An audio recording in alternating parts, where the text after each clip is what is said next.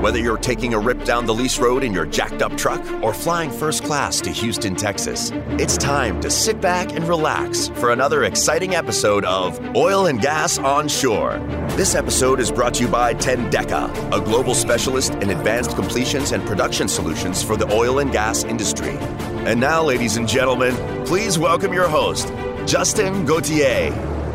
All right, here we are. Welcome to this week's episode. We're here at the new and improved Canon with my man, David Gibson, owner at Gibson Reports, and the man behind the camera. Everybody knows the V-Door Locksmith. How you doing today? Nah, I'm doing great. Good to be on the show. Nice. Well, thanks for ripping down from Austin on a Friday afternoon at 3:30. I mean, I actually ended up cutting the old hockey game short today to come here and do this with you. It's I knew that I really valued your time, so I wanted to make sure that I wasn't late. And here we are on a Friday where everyone's out drinking and doing whatever they want to do after a long week in the oil field, and we're here grinding it out behind the mic. So, man, I appreciate you coming down. Thanks, man. I appreciate it. I feel silly, like I'm the one person driving into Houston on a Friday afternoon, like knowing that I'm gonna have to deal with like I-10 going west, like as soon as we get done.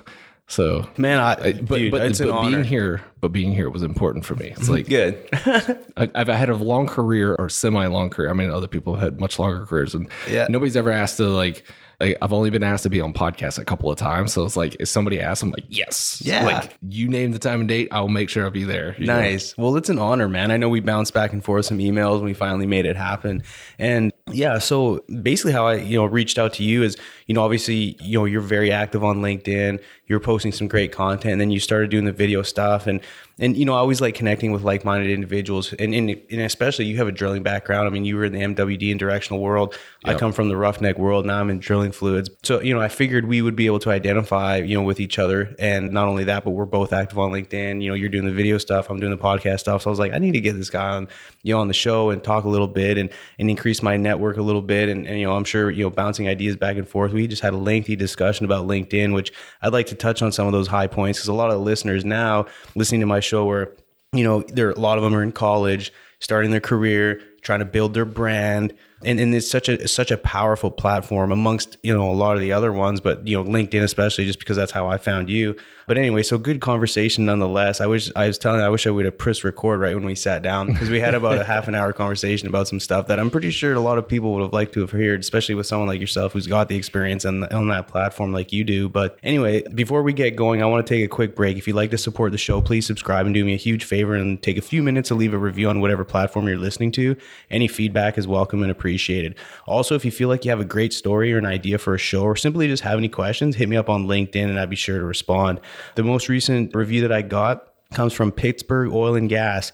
Not sure who that is, but appreciate you reaching all the way out from Pittsburgh. Actually, I lived in Pittsburgh for about a year. Beautiful place. Go Steelers. I had a blast there at Heinz Field for quite a few games. But anyway, this is a lengthy one, which I really appreciate. It says, I enjoy the conversation between Justin and his guests each week. I feel like I learned something from each show, either to do with oil and gas or how to become a better person. I like hearing what other people do for motivation or what they accredit their success to. Even the banter at the beginning of most shows is entertaining. It really feels like you are getting to know the guest. Justin, if you're ever in Pittsburgh area, I'd really like to meet up and talk shop. Keep up the amazing work. That's got to be one of the coolest reviews I've had. So a huge shout out to Pittsburgh Oil and Gas. Whoever you are, hit me up on LinkedIn. I'd like to get to know you a little bit. And yeah, just to kind of introduce yourself. And, I used to live in Pittsburgh, like I said, but I don't go up there very often. But heck, maybe I could get up there and record a show and we could, get together and drink a coffee. But either way, appreciate the love. I like how they said like most of the banner at the beginning of the shows is entertaining. Not all of it. Yeah, not all of it. I'm going to tell you right now, if you're listening, at the beginning of this one's not going to be great. So just fast forward like the first, like get through the sponsorship stuff. Listen to the sponsors. Listen to that. Follow Justin, follow OGGN, and then fast forward about 10 or 15 minutes, and then if I'm still talking, then if it's somewhat educational, then tune in. For you, everyone's about to learn something. I can promise you. So David, before we get into the nuts and bolts of it, tell me a little bit about yourself. You have an interesting background. You said you did a lot of video stuff with your mom.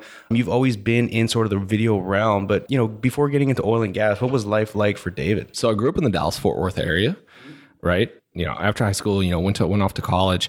I went like 60 miles down the road. I went to a school called University of Texas at Arlington, right? It's funny because like our newspaper is called the Shorthorn. So there's like the Longhorn and in Austin, and then we have like the Shorthorn newspaper or whatever. So I was like, yeah, we definitely know that we're playing second fiddle here. At least they recognized it. Yeah. Instead of pretending like they were the big dog.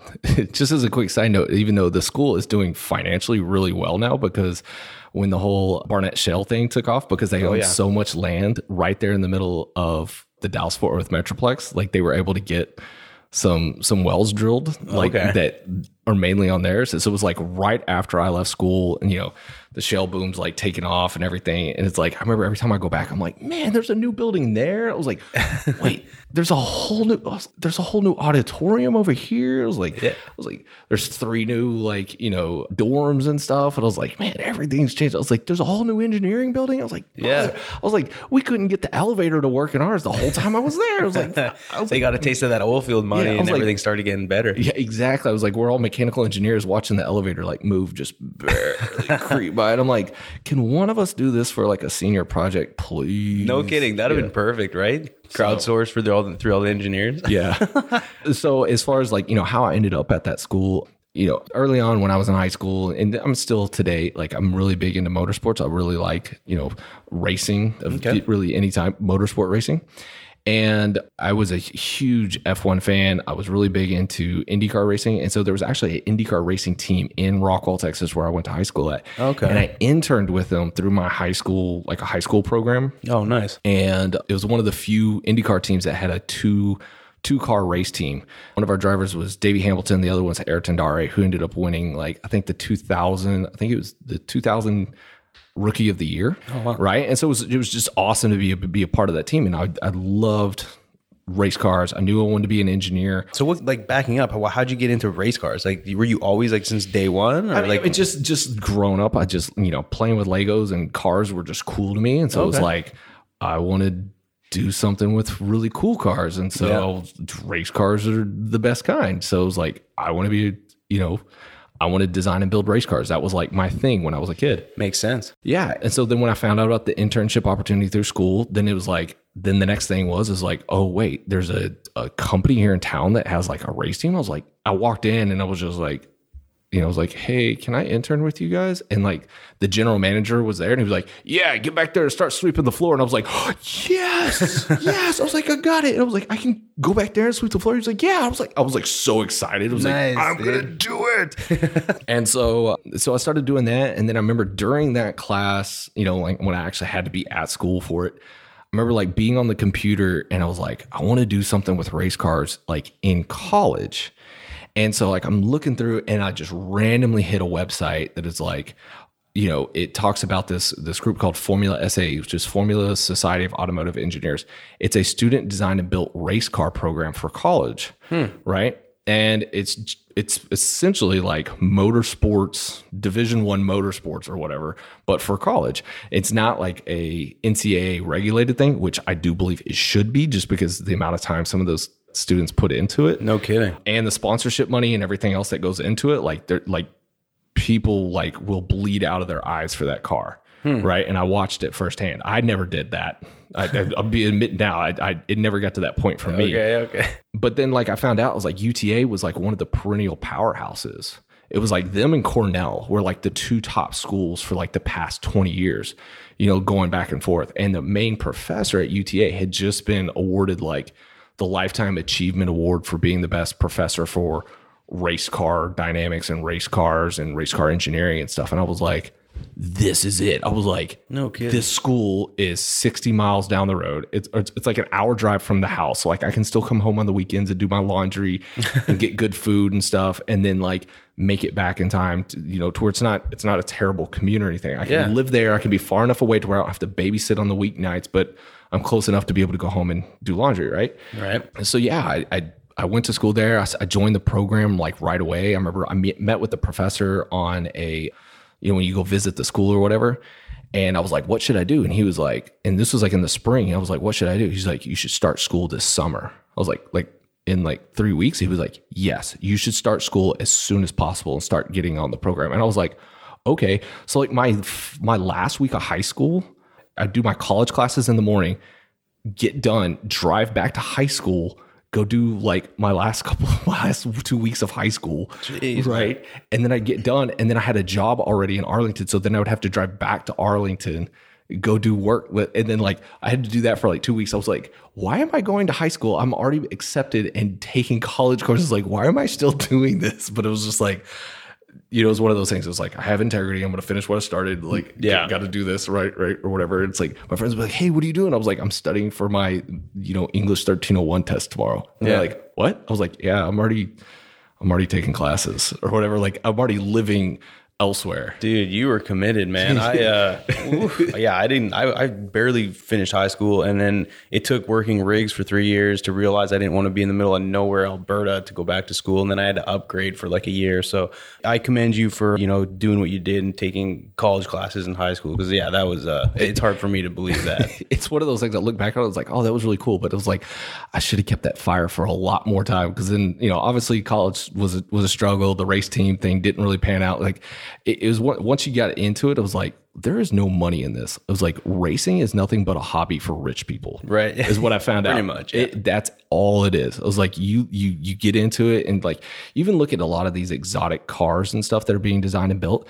It's like, it's just rich guys that are like, I want to, like the guy Pagani, he used to be like a fashion designer or something. He was like, now I want to do cars.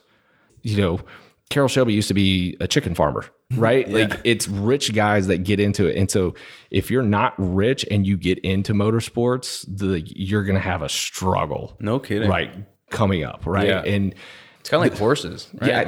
It's one of those things. And it's one of my theories. Like, I tell people this all the time. It doesn't matter what your hobby is. You can go broke doing it. Yeah. I don't care if you're knitting quilts, or you're doing autocross stuff in a race car, or it's horses, or it's, you know, even volunteering for things. You can go broke doing any hobby. You just have to be able to set limits on it. And so I got into it, and I was like, it just didn't fuel the passion the way it did. Yeah. Then I got into mechanical engineering school and did that. And it just like, I was like, man, this is not really hitting the button where I thought it would be. I still, you know, I get done with school, and I remember like, at that point in time, I had been working at UPS for 6.5 years. Oh, wow. Right. And that's where like I paid my way through school. Like, they, you know, it's a phenomenal company to work for. Anybody that's listening, if you're in college and you're looking for money to be able to pay for school, go work at UPS. Phenomenal company to work for. And I'd been with them 6.5 years. I'd worked my way up from just being like a regular package handler, right, all the way up to I was a facility engineer, maintenance supervisor. Yeah. I had 12 union mechanics working under me. Wow. And I remember when I first got into that position, I was like 21 at the time. And I had one of the union mechanics like that they were introducing me to. They're like, hey, David Gibson is the new maintenance supervisor here, you know, full-time maintenance supervisor here. You know, I'm working full-time, going to school full-time. And they introduced me to this guy named Jay Graves. And I'll never forget this. Jay looks at me and goes, not another fucking supervisor. And spits on the floor, like right in front of me. And I was like, okay, this is going to be tough. Yeah. And like, I later find out, I was like, Jay had been working at that facility 22 years. He'd been working at the facility longer than I had been alive. Yeah. And I was now his boss. Nice. And I was like, oh, this is good. It was like, how'd that go? It was like busting open leadership books to look for stuff on that. And it was like, there's nothing written about being younger than the person, you know, like being younger to supervising somebody who's older or somebody who has more experience, but it was like more experience than you've been alive at that specific facility. Oh, it was like, man. it was an absolute struggle. But so it was why was he in that role still? You know, you're a union guy. You know, once somebody's in the union, you're in. Yeah. Like, and that shaped a lot of my future as far as learning how to be a supervisor and how to be in management roles. It was like, okay, when you have to play by a certain set of rules, like you can't, like in my business now or in any business that I've been in the past that's non-union, it's a completely different set of rules that you have to play by. Interesting. Right? It like, no matter how good an employee is, it's like, you know, somebody hasn't missed a day of work in 10 years, hasn't been absent, hasn't had anything goes on, looks at me and goes, I have to leave work right now because my daughter just got diagnosed with cancer. I'm like, I got to write you up. What? You know, because it's like, you either play the role of like, I'm going to be strict and I'm going to be by the book, because you've also got a coworker who like is constantly late and this, that, and the other. And like, when it comes time to go to like before like the union, I can't remember what it was called, like the union board or whatever, like, you know, and they're like, yeah, but see here, you didn't write up this guy. And obviously he left work early that day. And it was like, you know, his daughter had cancer. It's like, well, then the 35 times that this guy's been late, we're just going to have to let him go. Like, you know, you have to like, all is equal. So, you know, late is late, whether it's 35 times to 1. So like, it was one of those things to where like you had to learn how to be a supervisor, like on a whole nother playing field, right? Like a lot of the normal decisions that somebody would make, like in a managerial capacity, you're like, look, man, I understand, like go home, take care of what you need to do, right? We'll follow up later or something like that. Like, you know, and in a normal job, that's just how you handle it. With this, it was like, that's outside of your realm as far as a tool to use managerially. You have to then be able to like go above that. And then it's like, okay, what other tools can I use to be able to work with these guys to be able to get things done and still not like piss them off when I'm like, I gotta write you up because regardless, you're leaving work early, no matter what, I have to write you up. Like I can't afford not to, right? Wow. So what, like, aside from that, like what else did you experience while working like around union? Like I've never worked around union or been involved with union, but for the most part, I hear sort of some most negative feedback around it, other than like people that get into the union, it's like they're protected to some degree, like, or like, what's your thoughts on that as a whole? That goes down to like a person's, you know, individually, like what are you looking to be able to achieve in life? Right? Like me, myself, like if I were to join a union position like that, right? It says like at year 1, you make this, year 2, you make this, year 3, 4, like all the way up to like however many years, long as that collective bargaining agreement is in place, right? Yeah. But let's just say that, you know, it's an indefinite thing. And essentially your future is mapped out for you. You have a job, you have security. This is what's going to happen. And if you're cool with that, go for it. Right? Like that company's, you know, they made that decision with the union or whatever. Like I'm not going to get into whether union's good, union's bad, but like you have to have a certain like mindset to be able to accept the fact that like, this is what I'm doing for the better part of my future until something, and like, because the roadmap is there and they can show you exactly how much money you're going to make, what the roadmap, how everything operates. And you join that company or that union. So you agreed to that collective bargaining agreement. So it's like, you know exactly how you're going to be treated. You know what your rights are. You know what's not, what's good, what's bad, whatever. You're like, all right, cool. And if you accept that, then that's on you. For me personally, like I could never take a job like that. Yeah.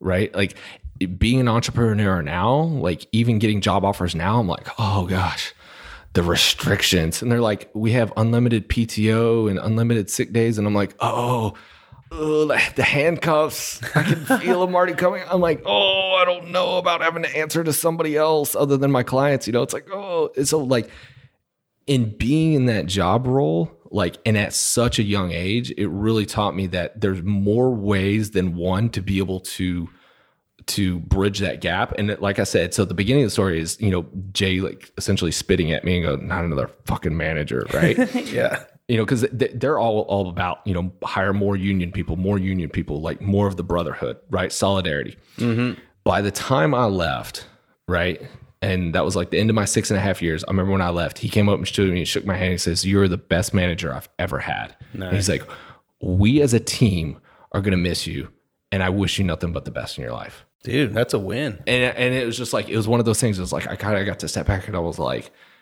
he was one of those guys. He never said stuff like that. First of all, never said stuff like that. So I was like, keep it together. Don't cry in front of the mechanics. This is your last day at work. I was like, keep it together. Just walk out. Just give him one of those bro hugs and go, oh yeah, I'm going to miss you when I'm living down in Australia. I was like, okay, walk out. Yeah. Like, oh God, you know, so like, you know, those guys that I worked with, I mean, you know, they were all great guys. And like I said, it taught me a lot about how to be, you know, an effective manager while wearing handcuffs. You know, I also kind of call it like, you know, I remember one time I was on a date and me and my date, we went to one of those escape rooms. Yeah. And, they'll pair you up with just like random people I've or never something. done it, but I want to. God, you got to do it. It's so much fun. I know. I keep telling myself, my wife and I are going to do it. We haven't yet. Find a good one, because there's some cheap ones that are just like, it's an office building or something. It's like just white walls, and they're like, here, just do this and like, whatever. And then there's some that are like theme parks that are really nice. So anyways, we went to one of these theme park ones, and it was super awesome. But we got paired up with like this Cub Scout group.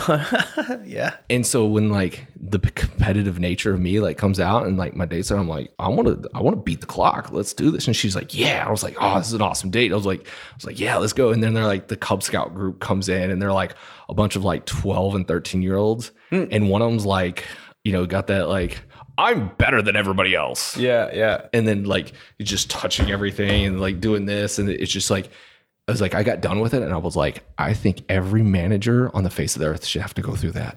Because it was like, one, you're trying to be like a decent person in front of your date. Yeah. But then also at the same time, you're trying to get like 12 and 13-year-olds to like it's like the whole herding cats, and each one of them's got like a different personality. And there's like the quiet kid. Hilarious. There's the quiet kid in the background. I was like, hey dude, just read that journal thing, see if there's anything interesting in there. And it's like, he's like, yeah, okay, I'll do that. And then the other kid comes by and goes, I'll do that. And he gets like half a page in, and he's like, whatever. And like throws it on the floor, and the other kid goes back to just doing nothing. I can totally see that, and man. it's just like, you're like, keep the composure, be a good leader. They're like, you are supposed to be a leader in this situation, right? And I was like, this was the test. You know? So that's just one of the things for me, like personally, like I'm always looking at things. Funny. It's like, how can I be a better leader, be a better manager, stuff like that, dealing with my kids and stuff. I'm like, it's time to get dressed and ready to go to school, Brooklyn. And she's like, you dress me. I'm like, you're 4. You can dress yourself. You did it yesterday. Yeah, but I want you to do it. And I'm like, no. I was like, okay, we're leaving without you. No. And then she falls on the floor crying. I'm like, okay, that had the opposite effect. I was like, no, okay, we're not leaving right now, but we're in a hurry. Oh, okay, then I can play with my toys. I'm like, no. Yeah, dude, I have a 3.5-year-old, and I know exactly what you're talking about. It's like to a T, man. Oh, yeah. I've got 4-year-old twins. So like, ooh, buddy, the two of them. Yeah. That was legitimately the argument I had with my daughter this morning. I was like, I was like, let's hurry. And she's like, no, and then falls on the floor. And I'm like, okay. I was like, how do I do this? How do I do this? What do I say? What do I say? What do I say? I was like, wear whatever you want. I was like, you want to wear your pirate costume? Wear it. I was like, let's just go to school. Yeah, we just need to go. We just gotta whatever. Just gotta go. Yeah, like we're not always in a losing with kids, man. It's unbelievable. It's talk about testing your patience and being a leader and a manager. It's like trying to manage your kids is like the hardest job I've ever had. But and it's so true. Like if you just look at it, like, okay, how can I psychologically beat a 4-year-old? Yeah.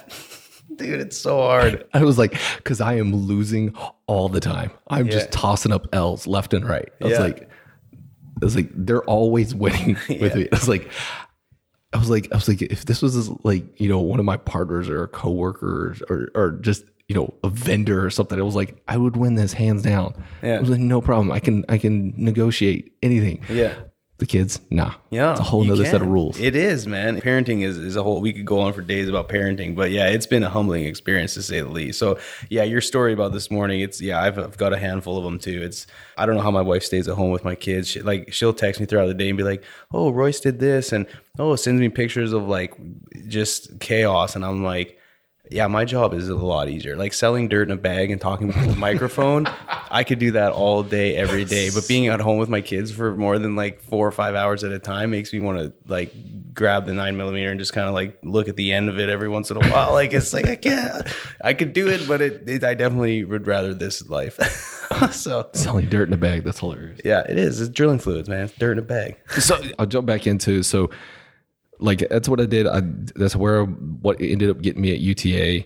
Got into UTA. I was working at UPS. While I was at UPS, I remember going to my immediate supervisor, or actually my 2 levels up, and I was like, "Look, I'm getting done with school here in the next couple of months." I was like, "I want to move up," and he was like, "Yeah, we got a hiring freeze nationwide or whatever." And I was like, or like a promotion freeze nationwide because of gas prices going up. All right, it was little foreshadowing there. And I was like, man, all right. And so then like the next week they send me to one of these like training programs for like the whole maintenance department. And I meet a guy who's like, yeah, I work out of the North Carolina office. And I was like, oh, okay, cool. What do you do? And he was like, oh, I'm a I'm a facility manager, which was like the next level up. And I was like, oh, cool, man. I was like, dude, how old are you? And he's like, I just turned 24. And I was like, I'm 24. I was like, oh, okay. I was like, how long have you been with UPS? He's like, oh, about a year and a half. I was like, what? I was like, what? And he was like, yeah, I just got this job last week. I was like, so I went back to my boss and I was like, dude, you guys are obviously promoting people. I was like, if you guys are going to overlook me with 6.5 years with the company, I was like, I'm putting my resume out there. And he was like, you got to do what you got to do. So I was like, all right. So then, then the story goes, I get a guy calls me from, actually, it's a great story. So I get an email, and at this point in time, I'm responding to every single email, regardless, spam or not. It was like, my resume's on Career Builder. Anything that came in, I responded. Yeah. Then I get one email, and I still have it today. It said in the subject line, how would you like to make more than $100,000 a year in less than 3 years? And I was like, that is definitely spam. Yeah. Never responded to it. Then the guy from the recruitment agency calls me up and he's like, hey, did you get my email the other day? It said, would you like to make, and I was like, yeah, I got your email. And he was like, it's real, dude. I was like, no, it's not.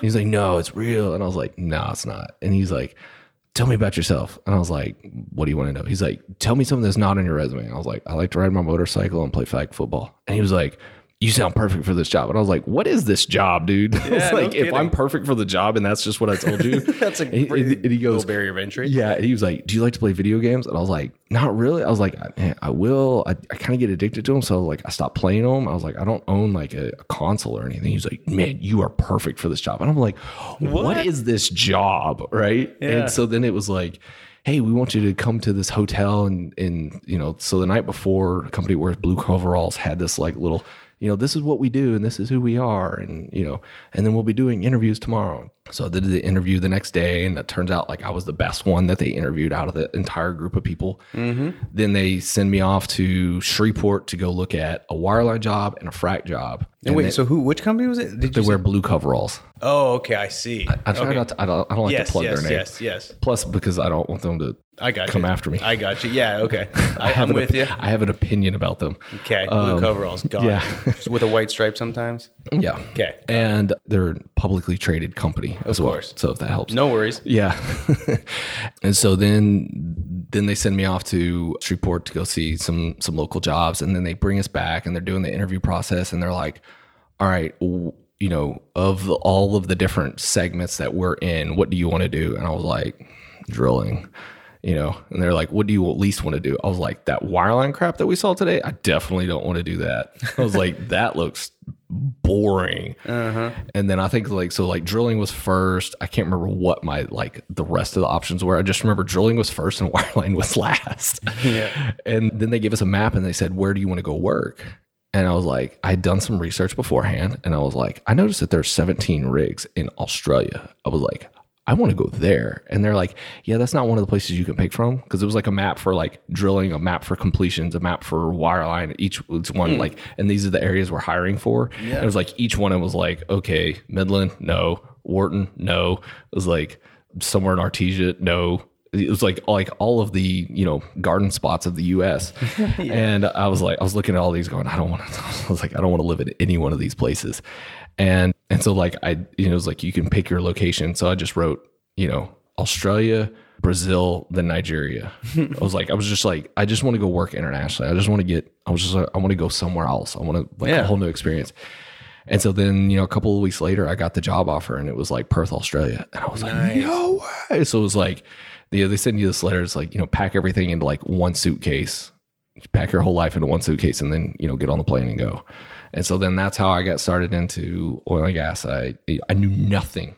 Like I didn't even know how to pronounce Big Blue's name. Yeah. I was butchering it all the way up until before the interview, and like the recruiter person that worked there, and it was like, if you get the name wrong, you're automatically not getting hired.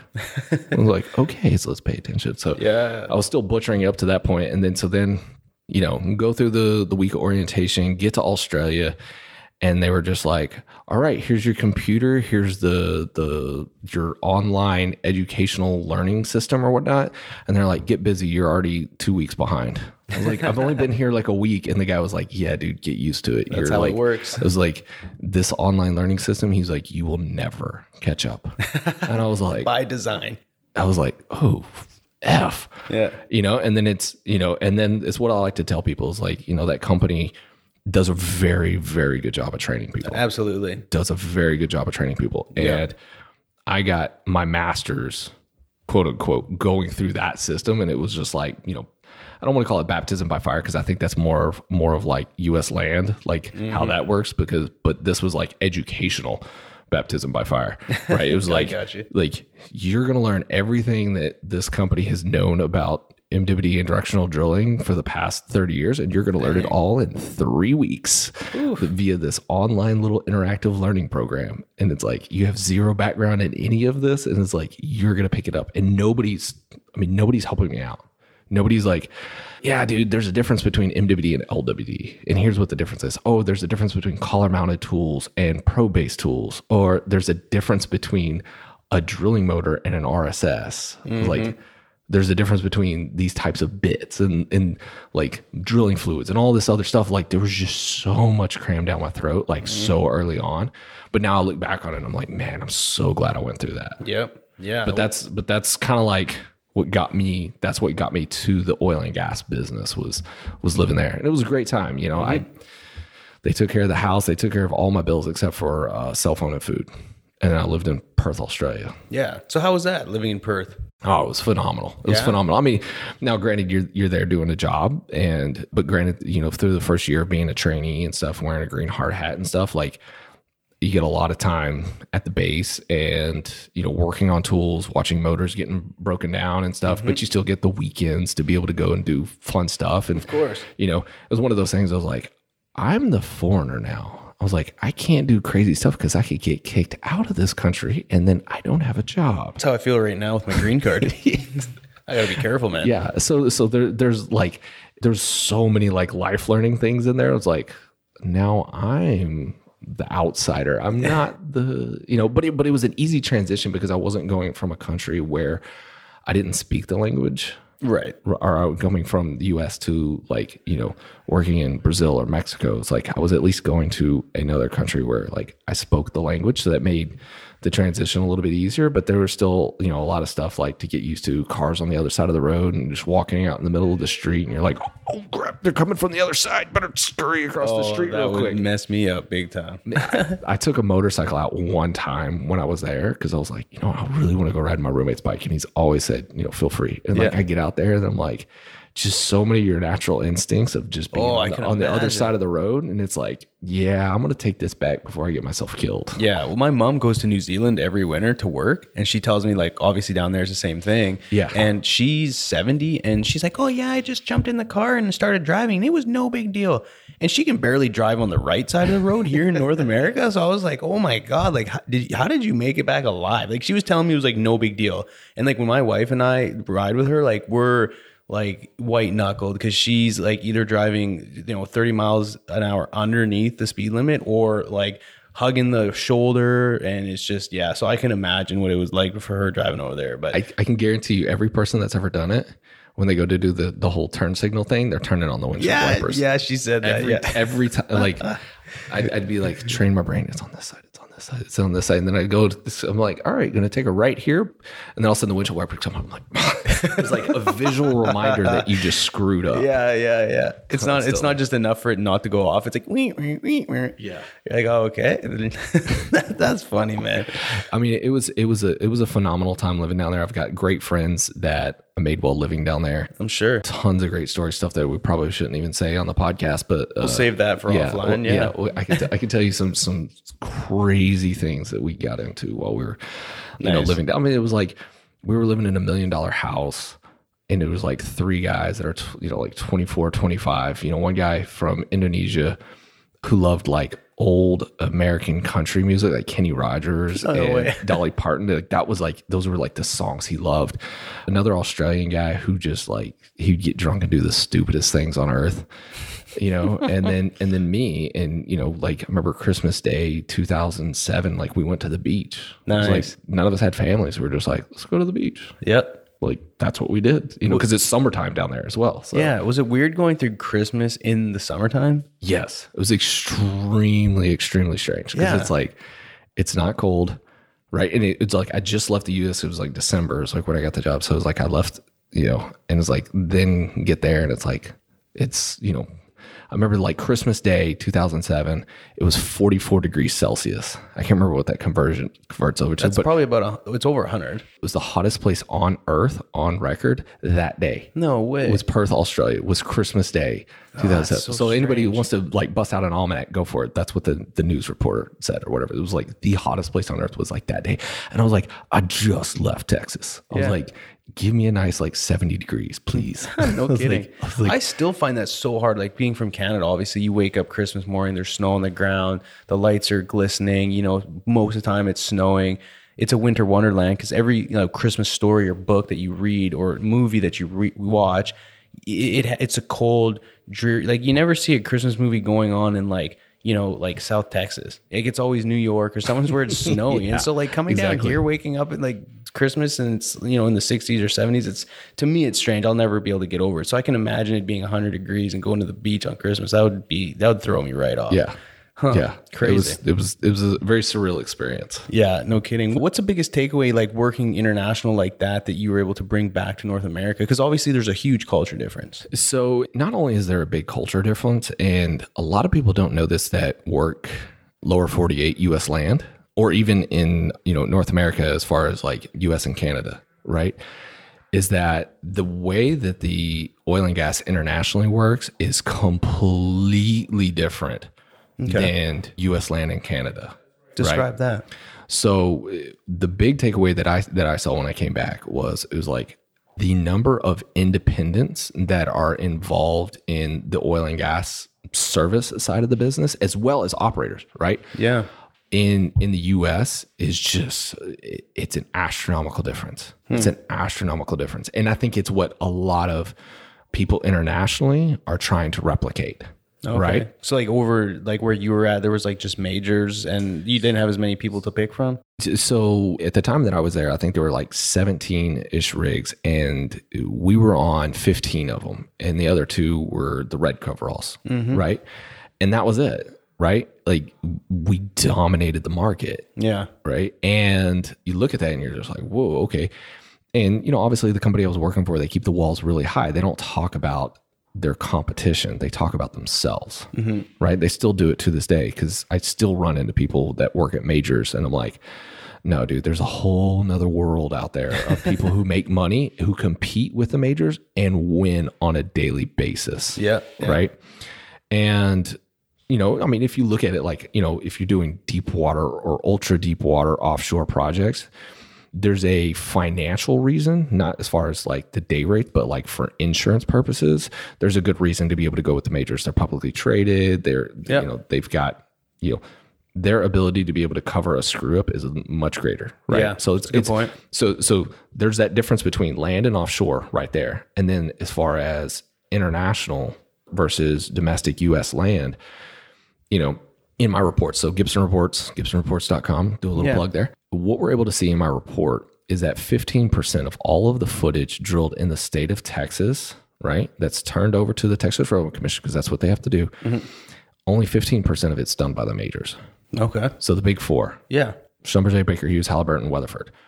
They only make up 14 to 15%, depending on what date is. But right now it's where it's averaging at, of the amount of footage drilled in the state of Texas. Wow. Right? Which is not much. It's not. And so I'll run into people all the time that are like, oh no, like those guys do like 90% of the work. And I'm like, no. Even people within those organizations will argue with me and say that the numbers are wrong. And I'm like, no, they're not. Like I'm taking the numbers that you are required to turn into the government. I combine them all and I dice it out and was like, I can show you well by well how you guys only have 15% market share. No kidding. Right. And so that in itself, when people from international, especially like if you get like a drilling engineer from like Shell or, BP or something, and they come back and they start doing like, they're like, hey, you got to go do your time and you got to go look over some rigs in West Texas. Their first inclination is always like, why isn't Halliburton or Schlumberger or Baker Hughes, why are they not the directional drilling service company? And it's like, because they're not the best, right? or they may not be the best in that area. Right. So you have these independents that are here in the US that are, just light years different, right? As far as their approach, overhead, marketing, and stuff like that. It's what's really, really special and unique about being able to work in U.S. land is that there are independents, and not only is there independent service companies, right, but there's also independent operators.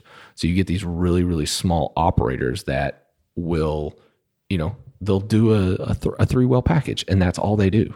Right. Whether it's personal funds, private equity funds, they raise funds, whatever they do, go to the bank, whatever, they go out and they drill a 3-well package. They don't need massive amounts of downhole technology to be able to get work done. Right. And so those two things, because I don't know how many times I'll talk to somebody and they're just like, I want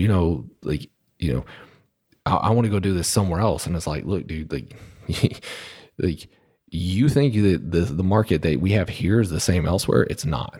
Maybe in Russia they've got some independent directional companies, right?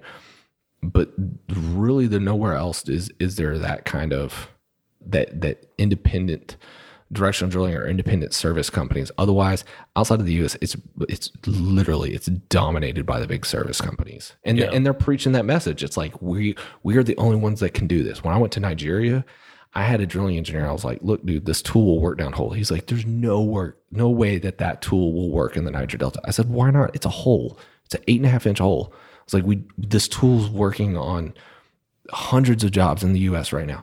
There's no way that it would work here. I was like, why? I was like, it's inside of a collar. I was like, it's not even touching the Niger Delta. Like, it's inside of a metal tube. Yeah. Unless you're flowing plasma down there. Yeah. I was like, it's gonna work. Mud's mud. I'm saying this to a mud guy, so it's probably not that. But I was like, you're saying. Yeah. I was like, a liquid's a liquid or whatever. I was like, it's going to work. No, there is no way that could work here. So what was his argument? He was like, the only tools that work here are majors tools. And I was like, it was one of those point in times where you got to know that you're going to lose the argument. Yeah. And you're like, all right, dude. I was like, our day rate is 1/10 of theirs. Yeah. And we can do exactly what you need done. So what was the outcome? And it was like just drilling a vertical hole. That's all we were doing. Yeah. We didn't get the work. I mean, I was down there consulting for people, trying to be able to show them like trying to help them bring in, American technology into Nigeria, right? And be able to show them that independent MWD tools do work, right? And that, they can operate in an international capacity. So Nigeria was setting up what they called local content, to where a locally owned company could, or was supposed to be in the final bidding process for any work. And then, so I got to be a part of that whole bidding process. And that is just, I was like, that is oh, I can imagine. That's like a 6-month paperwork job. Oof. You got to show so much documentation. And I look at it and I'm just like, I could see how this is important to some degree, but also I could see how other people have influenced what needs to be on this piece of paper, because there's because I've worked at one of those companies and how it says you must have this thing. And I'm like, they're the only company in the world that has that thing. So I was like, really? Do we really need that? Do we really need to be able to do that for a vertical well? Like, I don't think so. Yeah. That's funny. I never even considered that. How many years did you work in the directional world? Roughly? So I did my 2 years down in Australia. Yeah. I got laid off in 2009, during, the economic recession and stuff. I came back to US land. While I was here, I was like, nobody's hiring, nobody's doing anything. I was like, all right, I'm either going to go back to school or I'm going to go do something fun. So I had zero debt, zero bills, no responsibilities, literally zero responsibilities, right? I know freedom. Yes, seriously. Most people can't fathom it. I lived it, right? No debt, nothing. Even my roommate that I had in college, I went back to that. That's where I was living at. The lady who's the apartment that we rented, she never cashed our rent checks. So we just stopped sending them. No way. Yeah. So we were living rent free, literally rent free. And my buddy took care of all the bills, because he's like, dude, whatever. He's like, he had a job. he was still living in our college apartment. Right. Yeah. And so when I went back, I was like, man, I don't know what I'm going to do. I was like, it was literally, I went from this despair of what am I going to do with my life? Yeah. Oh my God. To oh my God, what am I going to do? Overwhelming, I could do anything. Oh my God, there's too many ideas. So what I ended up doing is I moved down to Guatemala to learn Spanish for 6 months. Okay. I was just like, it's what I want to do. So nice. I went down there. I lived down there for 6 months to learn Spanish. I've completely forgotten like 90%. I was going to ask you. I was like, yeah, start talking in Spanish. Yo olvidé bastante de mi español. So this means I've forgotten a lot of my Spanish.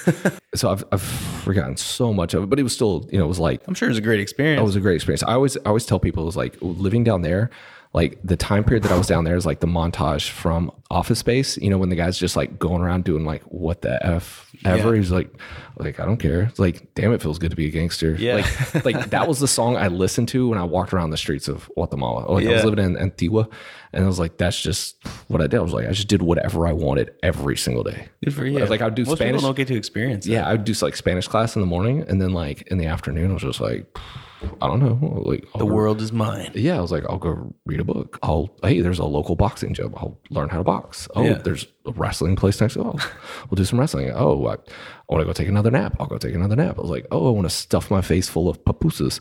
I'll go do that. Like, those are great. Yeah, I was like, I just did whatever I wanted pretty much every single day. It was phenomenal. And it's like, I've got my severance package, right? And so like, the whole time I was there, I spent like $5,000, and I spent over half of that like in just education, like my Spanish classes, and then like the other good portion of it was like on my flights. So like going out money, I spent like maybe $1,500 in 6 months. Dude, that's crazy. It was phenomenal. So if anyone has 5 G's and you want to go live like a king, go to Guatemala. Yeah, Guatemala. Why not Guatemala? GUA in Spanish is wa. Okay. So it's actually guacamole. Right. Not guacamole, it's guacamole. I learned something new today. That's the one little nugget for everybody listening. Yeah. Somebody like a white guy teaching you Spanish.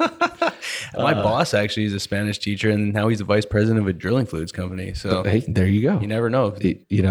And so, yeah, I had a great time living down there. And so then when I got done, my biggest regret is I bought a round trip ticket. Had I not, I would have stayed down there. No kidding. Yeah.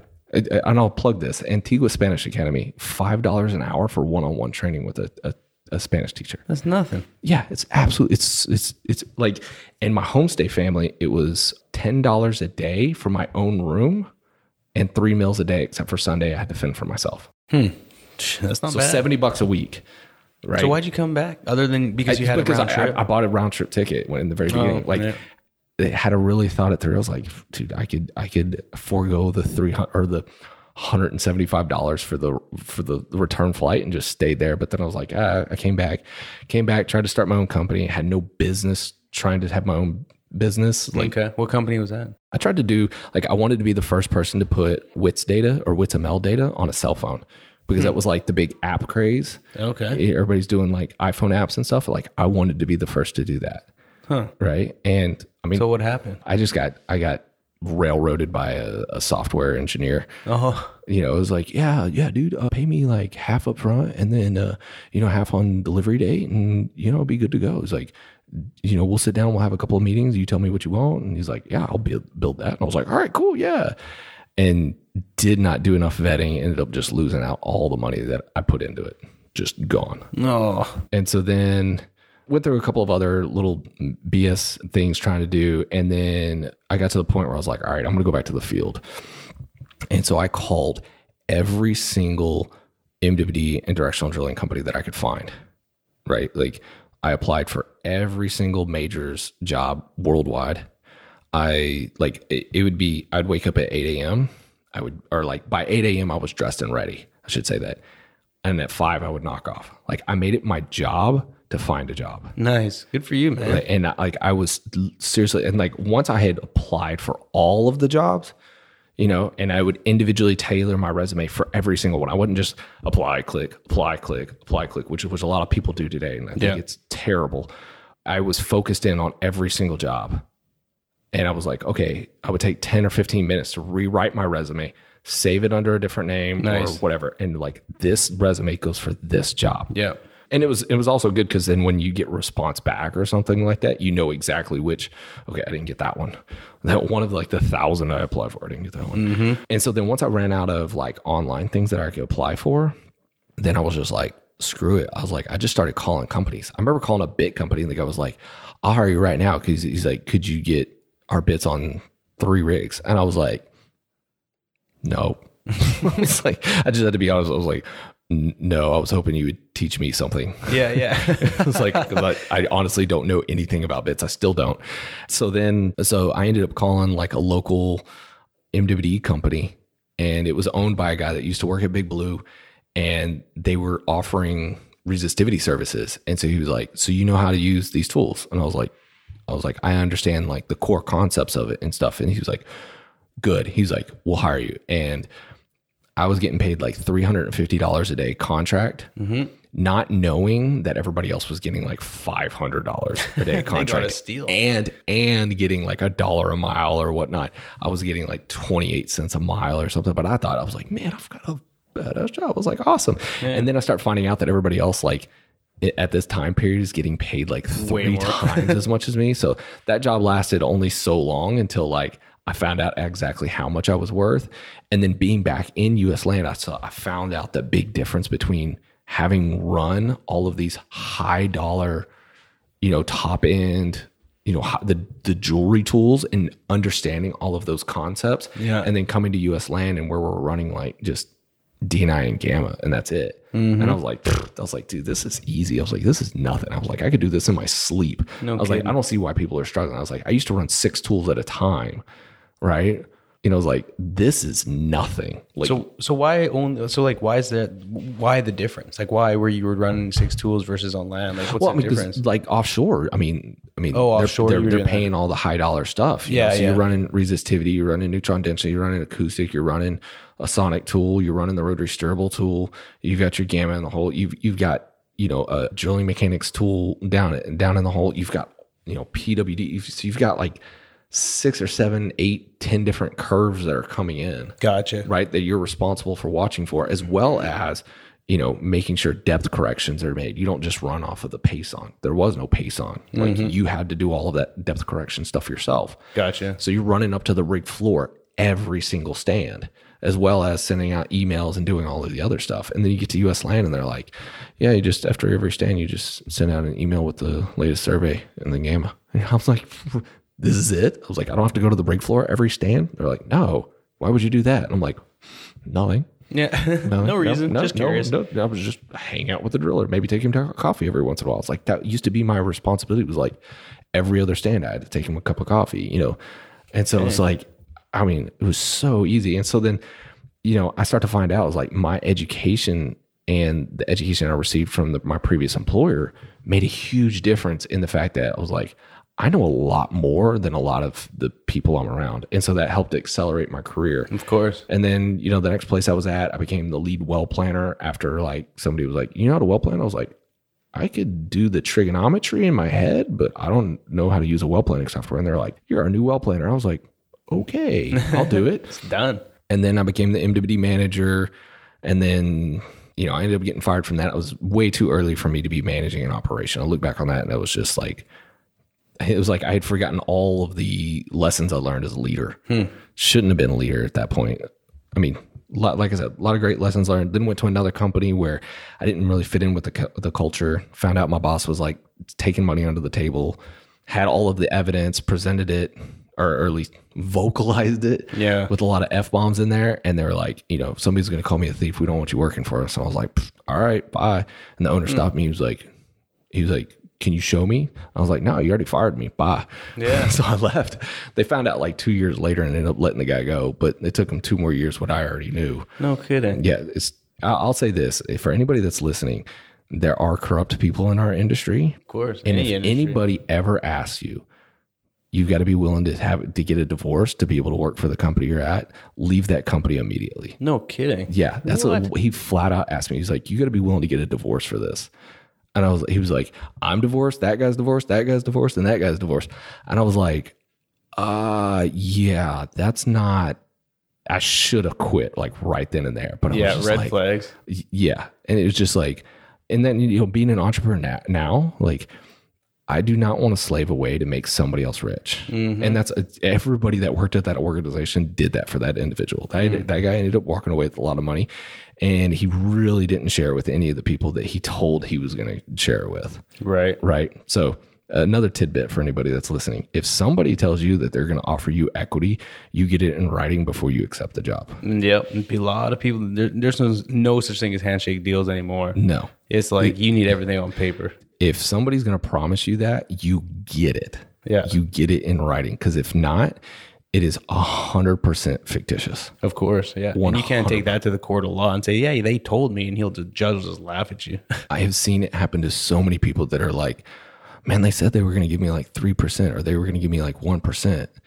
And then when they sold, they were like, yeah, we really didn't get as much as we wanted. So I'm sorry, I really appreciate everything you've done for me. Like, you have to get that stuff in writing. No, you have to get it in writing. And if you're not willing to like take that gumption of being able to ask for it, then you don't deserve it. Sure. Yeah. But then if they don't want to put it in writing, then you need to get the hell out of there too. And that's the thing. You need to know if they're not willing to put it in writing, then they're not serious about it. Of course. Right? Then they're selling you on something that's never going to happen. Mm-hmm. Right? Yeah. And I mean, I've had friends recently go through this, that they were promised the world by somebody and they didn't get it when the time came. Yeah, it's easy to get caught up in the hype, and a lot of people who run companies are good at selling the company and the vision and the goal, but their ulterior motives are, for someone who's eager and kind of have the initial, like the puppy love stage. It's like, oh yeah, I'm at this company and they're growing and I might get equity and eventually I'm going to get it in writing. Yeah, it never happened. Yeah, never expect to get equity in a company if you don't have it in writing. Whether you've been promised it or not, don't expect to participate in an exit if, like I said, if it's not in writing. Mm-hmm. So even if they're like, hey, like, they've given you everything they've promised, right? But then in the back of your mind, like, man, I'm going to keep working hard. And then like when the time comes, like, yeah, I'm like, if they get sold or they go public, I'm going to make you out big. No, you're not. Don't like, I used to tell myself those fantasies of like if I keep working really hard for this guy, they're going to see the work that I put in and they're going to see that. Is that possible? Yes, it is. I'm not going to say that it's 100% not, but protect yourself and don't give yourself those fantasy stories. Yeah, no, that's a great point. Get it in writing. Make sure you know exactly what you're doing and that if they truly are invested in you, then you're getting it. If not, don't fool yourself into thinking that somebody else is going to give away their equity to you. Mm-hmm. Just for the sake of like you being a great employee. Right. That doesn't, you may get the day off for being a great employee, but you're not going to get a percentage point in a company. It just doesn't work that way. And that's true, man. I lived through those things myself, and these were lessons that I learned. Is that I kept thinking it was like, I'm having these conversations with somebody, and I'm like, where do you see this company 10 years from now? Do you still want to be the owner? Do you still want to be doing the day to day, or would you rather have somebody be able to step in as the CEO? And he's like, of course I want to be able to step away. And I'm like, please teach me everything, groom you to be that person. And then you get further down the road, things get complicated. The company pivots, something else changes, and then all of a sudden you're like, I've got hopes and dreams that I get included, right? Because this thing's going to be huge, and it does not happen. Right. It just does not happen that way. So no, that's good advice. I mean, that's one of those things that like until you've taken that entrepreneurial jump and you've really laid it all out there, it's really hard to understand the other side of the fence. Yeah. Of like, what it means to take your hard-earned money or like everything in your life and risk it all. Mm-hmm. So appreciate. I mean, hopefully all the listeners out there are taking notes because there's some serious nuggets taken away from this. And we're coming up close to an hour, so I don't. Oh man, yeah, which is totally fine. But I don't want to run out of time, and I really want to hear about. So you've got some neat stuff going on, and you talked about being an entrepreneur. So you've got your experience, in the directional world, working for other people. But now you're grinding away, doing what you love. You've got Gibson Report, and then you got the Vidor Locksmith. So why don't you go ahead and describe what each of them are, and talk about Vidor Locksmith, because that's something that you're the only one doing that. With the videos and the interviews. I mean, we're doing an interview style podcast here at OGGN, but you're kind of taking it to the next level. So why don't you give, the listeners a little bit of an overview as to, what it is and why it's important for folks to tune in and keep, watching what you're doing. So Vidor Locksmith is essentially right now it's like a marketing tool for me. And what it was born out of was just the simple fact that I wanted to be able to talk to other people in the industry that I found interesting and wanted to have interviews with them and be able to help put their story out there. Mm-hmm. Right. And give some other people the stage and the opportunity to be able to talk. And so in the beginning, it was like, some of the guys out there know this, is like, I wanted to do a podcast, but it was like, no, I wanted to be video so that people can see their faces. And then it was like, man, if I do video, then there's so much complexity to it. And then it was like, man, I'd rather just do it live because, just like, that's what I like to do. Yeah.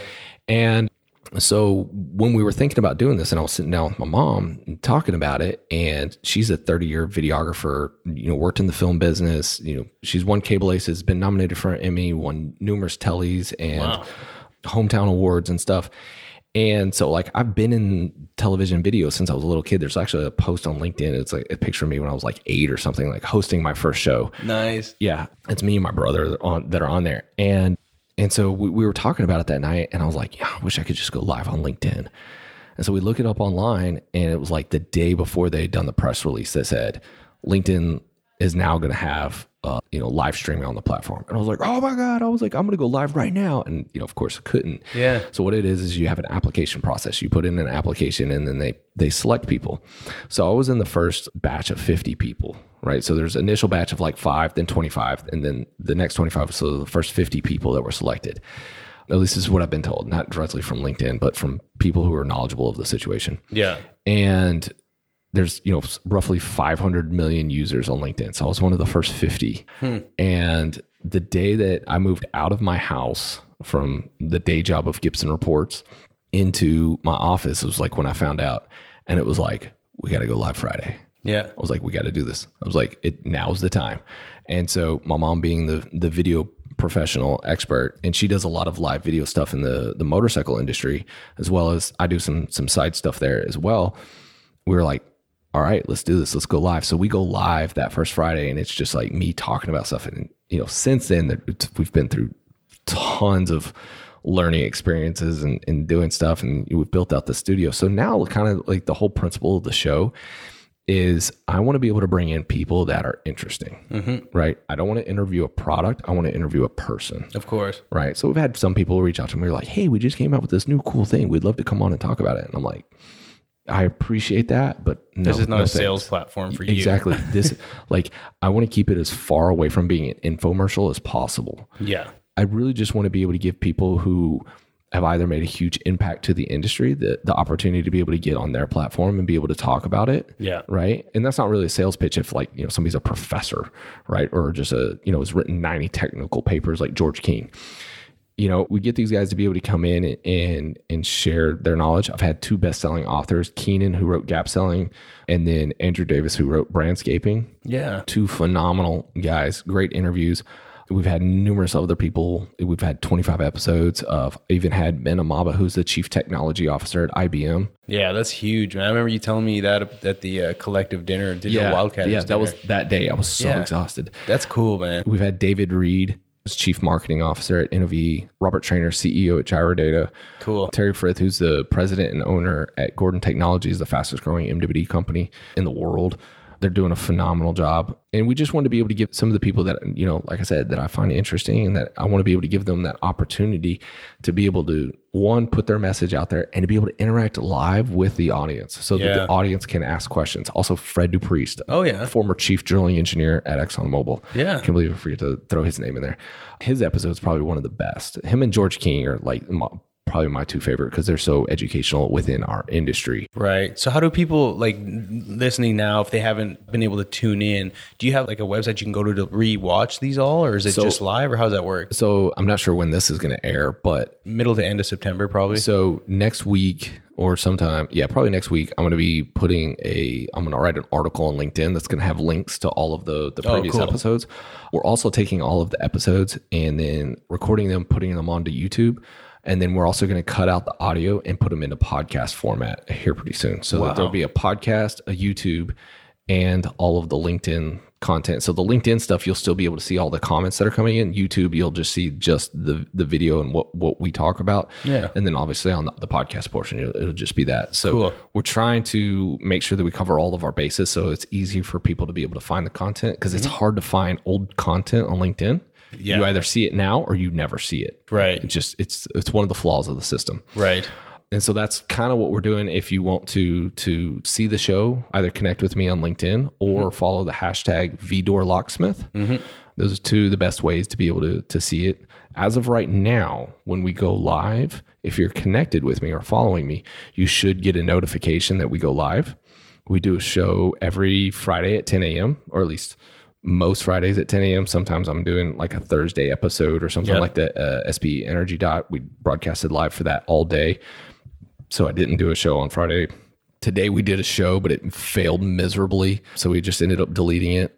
So that's normally when the show is. We're trying to think of like, oil and gas, nobody's working on Fridays, or at least if they are, they work half days and they're not doing anything. So we're like, tune in. I was like 10 a.m. is probably the best time because every other day of the week, I'm like, people are in meetings, people are in meetings, people are in meetings, people are in meetings, people are in meetings.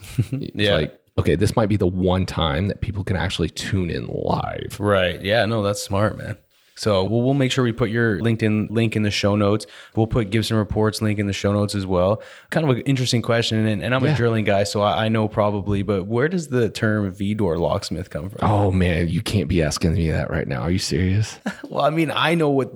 There's when you go on a rig and you say, go get the keys to the V-door. Okay. I was making sure you knew that. Oh, I know. Yeah, buddy. Yeah. I've heard them all and I've done it to everybody that ever worked on a rig with me. So, but for the listeners out there, or should we just keep it a secret? I like to keep it a secret. Okay. Because it also allows me to be able to know. It's like somebody comes up and they're like, what is the V-door locks? I don't, and I'm like, oh, okay. Yeah. When I saw that, I was like, yeah, he's a drilling guy. I was like, it lets me know where you stand with your career. I like it. I've had drilling engineers ask me that. And I'm like, really, dude? Oh, really? Like, yeah. I was like, okay. I was like, that hurts my heart just a little bit. Yeah. It's like, you know your stuff, but obviously you need to go spend some more time at the rig. Yeah. So for anybody who doesn't know, go spend some time at the rig or talk to somebody who's been at the rig. If you ask me in person, I'll tell you. Right. But the best way to learn is actually being at the rig. I wonder if Urban Dictionary has V-door in there. I mean, they might, but then again, I mean, like if you look it up, it just says it, but it doesn't say like the concept behind it. Of course. Yeah. No, well, everyone out there, like you said, go to a rig and figure it out. I'm sure you'll get some chuckles out of it, but go ask the company man. Yeah. Nice. and then ask the mud guy. Yeah. And then ask the directional driller. Everyone will certainly be willing to help out. Anyway, so a couple questions I'd like to close with. Do you have any daily routines or habits that keep you focused and motivated to just keep grinding day in and day out? And not like, what motivates you or whatever, but do you have any like quirky, like I get up and, I brush my teeth, then have coffee, then I meditate and do gratifying journals, or like, because that seems to be a common one nowadays within like, the world of, big CEOs and stuff like that. But like, do you have anything quirky or interesting that you do daily that kind of keeps you like, on track? So much of my life has changed since I've become an entrepreneur, which we hardly even talked about. Right. We don't have to do a round two because obviously we can keep going. I would love to. Like I said, so much of my life has changed since becoming an entrepreneur. Like nothing is constant. And this is the thing that my girlfriend's always like, you got to get on a schedule. You got to get on a schedule. And it's like, if somebody calls me and they've got a meeting, like I'm leaving, I'm going to the meeting. Like I can't afford to not, meet with people or do what I need to do to be able to grow the company. So I think the only thing that's consistent right now in my life is when my kids wake up in the morning, we have a clock in the room that lights up a certain color. That means they're allowed to come out of their room. Yeah. Highly recommend them for anybody. I like that. It's keeps them in the room for like an extra 10 minutes, or it's like, you can't come out of your room yet. Is the clock turned green? No. Okay, go back to your room. Yeah. Every morning, like that's my alarm clock because they are a Timex. Yeah. And so every morning they do that, and then they run in my room and come jump in bed with me, and like, we lay there and we talk for like 5 to 10 minutes because they are definitely not going back to sleep, even though they're snuggling up with me. Yeah. Or one of them will want to fall asleep, then the other one will be wide awake. Yeah. And I'm like, oh yeah, let's fall back asleep. That's cool. Yeah. And the other one's like, waffles. Dad, I want waffles. I want waffles now. Waffles. Dad, waffles. Oh man, I know exactly. And so like that's really been like my only routine. The other routines I have are just bad habits of just like forgetting stuff at the house. I'll leave and then I'll get to the office and be like, oh, I forgot that again. Okay. Yeah. Then going back or checking my phone first thing in the morning when I should wait till I get to the office when I can reply to the emails instead of checking them like right there. I'm like, oh, I should reply to that. And then I get back to the office and I was like, I don't have any emails. What should I do today? And then halfway through the day, I was like, oh, there's that email I already checked. Yeah. And it's not flagged anymore. I need to. So no, I like that though. I mean, and having that morning, that even like you said, 5-10 minutes with your kids, that's special, man. And and nowadays, having that moment as a dad with your kids, that's extremely valuable. And it may just, every day you go through it and you're mindlessly kind of doing it. But I think for your kids, especially having that time with dad, getting up, going and running and seeing dad, that's super special. And it's a good thing. And it if it probably sets you up for the day, up subconsciously, not even really realizing it. But no, I mean, that's a great answer. I think that's cool that you're able to experience that with your kiddos, man. That's sweet. Yeah. I've got like, so we use a couple of different like online programs to be able to keep track of some of the stuff that we do. And one of them that's always at the top of my list, that's the number one priority. It says, work your ass off, motherfucker, because you're doing this for your kids. Yeah. Right. And when I started the company, I was like, there were so many things going wrong in my life at that point. It was like failure was like literally was not an option. Like I couldn't fail. Like I had to make it work. Yeah. And that was just, and so that's what, so for them, a lot of people say, oh, I do this for my kids. But like, there was like a point in time, like if I didn't do it, cause I was going through a divorce, like if I didn't do it, I was going to lose my kids. Yeah. Like if I didn't make it work. And so that's where I was just like, I literally like have to do this. And so like, and there's that whole thing about like, people like, you work harder as an entrepreneur. You don't work harder as an entrepreneur, right? You don't. You just enjoy your work. And it's hard to stop working, right? Because you enjoy it so much. Yeah. So like, for me, it's just like I don't like I've started to get to where I enjoy weekends again, but I used to not enjoy Saturdays and Sundays because I couldn't make calls. Yeah. Right. I used to be like, oh my God, when are people going to get back in the office? And I was like, I just want to blaze the phone lines, and get back to like getting more clients. And so, now I'm like, okay, I can start to enjoy the weekends a little bit. We've had a little bit of success, and so, as far as the things that I do, like now it's just, kids with me in the morning, make them breakfast, take them to school, and then pick them up in the afternoons. And like, they just run into my arms and it's like, all right, we had a good day. Now it's like, okay, what am I going to do to entertain them today? Because they're tired of the park down the street. I was like, we got to go do something else. And so, my daughter asks me that every day. She's like, are we going to go somewhere special today? I was like, no, we're going to go to the house and have a snack. I want to go somewhere special. Yeah. Sorry. Yeah. What am I going to say? Yeah. Oh man, that's funny. I know kids, it doesn't matter how much stuff they have, they somehow find a way to either get bored or want to do something different or better. And it's just like, I grew up playing with sticks and a bike that I had that was far too small for me for years. It's like, appreciate what you have because you have way more than I did. You know what I mean? It's one of those things you just got to get creative. Like we took one of those, we had a water heater go out at my rent house or whatever. And so we took that box and then we put like Christmas lights in the top of it. No way. Yeah. And they like that box, like cardboard lived a long time in the house until it finally fell apart. But it was kidding. Like, I mean, just like the little Pinterest ideas and stuff is like, that's what keeps them entertained. It's like, I stay away from buying them stuff on Amazon. I'm just like, what around the house is, I was like, oh, there's some pans and there's some wooden spoons. I was like, y'all just make all the racket you want. Right. Yeah. Play some sounds. It'll last for 30 minutes. And then it's like, all right, let's go outside and spray dead with a water hose. Yeah. All right. Now let's go back inside. Let's build a tree house that we play in once. Yeah. Yeah. That sounds familiar. Yeah. I mean, it's just, that's just the thing. I got to get creative with them. So nice. One last question. Is there anything that not many people know about? You got any good hidden secrets or any quirks or anything kind of unique to you that, because you seem to be like a pretty open book, but is there anything unique that you haven't told anyone in a long time? So there's two things about me that are pretty unique. And like, there's one hobby that I have. So like one of my hobbies is I don't get to do it now because, schedule is just so difficult.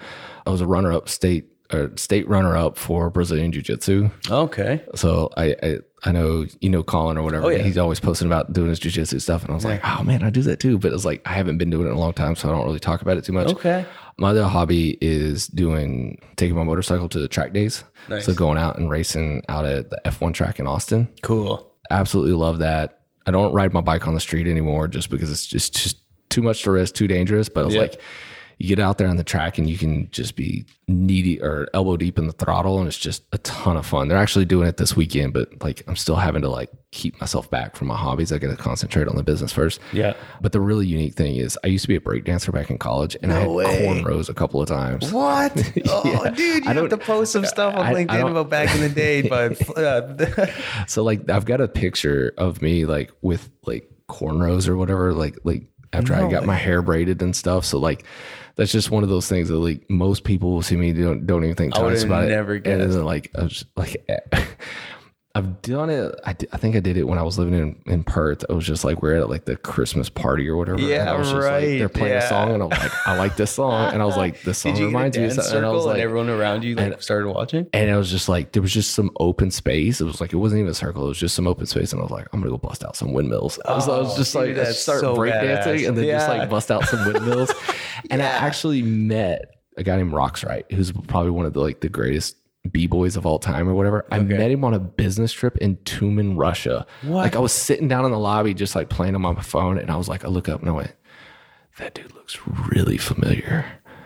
And I was like, and then another guy walks up and I was like, that's B-boy Tosuke. That's Roxrite.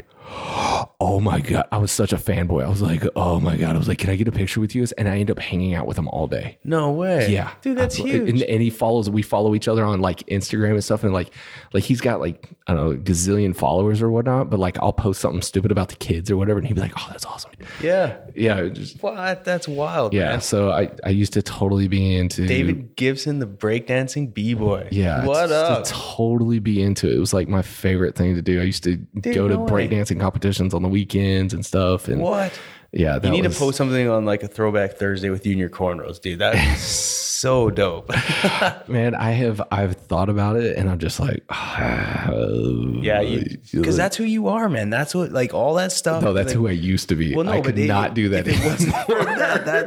That's what makes you who you are, man. Everything you went through in life is like cumulatively happened to like create you in this meat suit right now. Yeah, so I was in the club in college called B-Boy 101, and so like we would host like breakdancing tournaments. We would have like breakdance, like there was a gymnastics room at the college or whatever, and so like we'd go in there and like practice, and you know, that's so awesome. Whether we're doing head spins or pop locking and stuff like that. It was just, dude, coming from Canada, like I don't know anybody who is a breakdancer, bro. And if I could see you breakdance right now, like that would make my day. It was one of those things that like I was working at AutoZone in high school, and the buddy of mine that I was working with, you know, we're having to clean up the store and stuff, and then all of a sudden he's like, oh man, this song's the jam.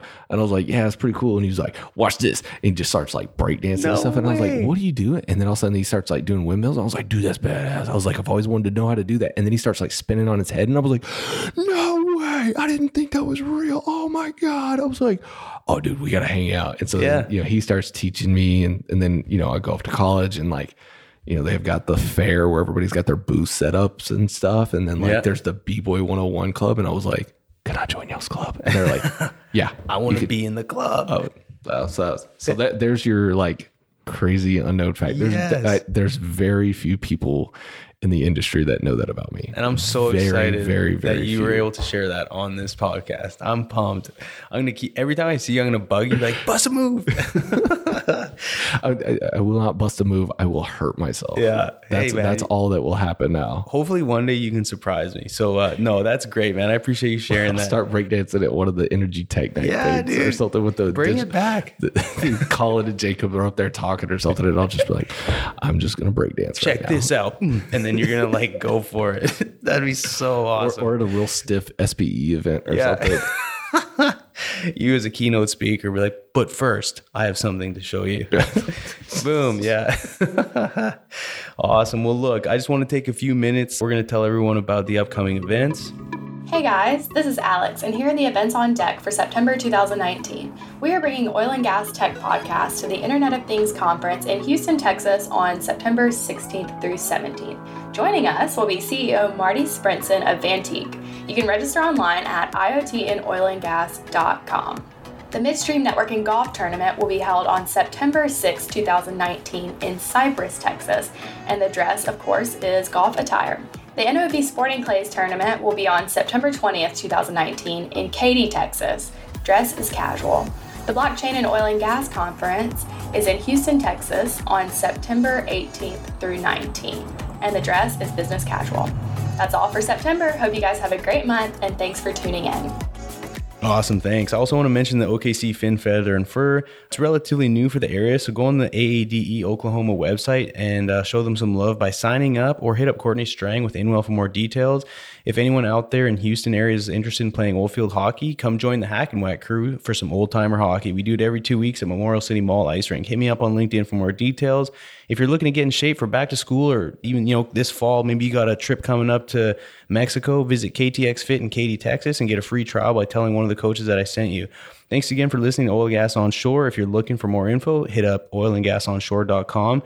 David, thanks again for joining me today. We had a blast. I really would like to do a round 2 and focus it on like LinkedIn content and like that kind of world and how it's sort of, changing the way we market ourselves in oil and gas. I think that's a great topic, especially for the younger listeners who are really capitalizing on it or trying to. But definitely. I think something like that would be great. So we'll have to do a round 2 and then other topics that we've talked about. So anyways, appreciate it. We'll put the link in the show notes and send me anything that I can put in there, because I know we talked about a lot of things today. And other than that, that's a wrap. So always remember, when the density's up and the gas is down, open the choke. Let's go to town. Tune in next week for another captivating episode of Tendeca's Oil and Gas Onshore Podcast, a production of the Oil and Gas Global Network. Learn more at oilandgasglobalnetwork.com.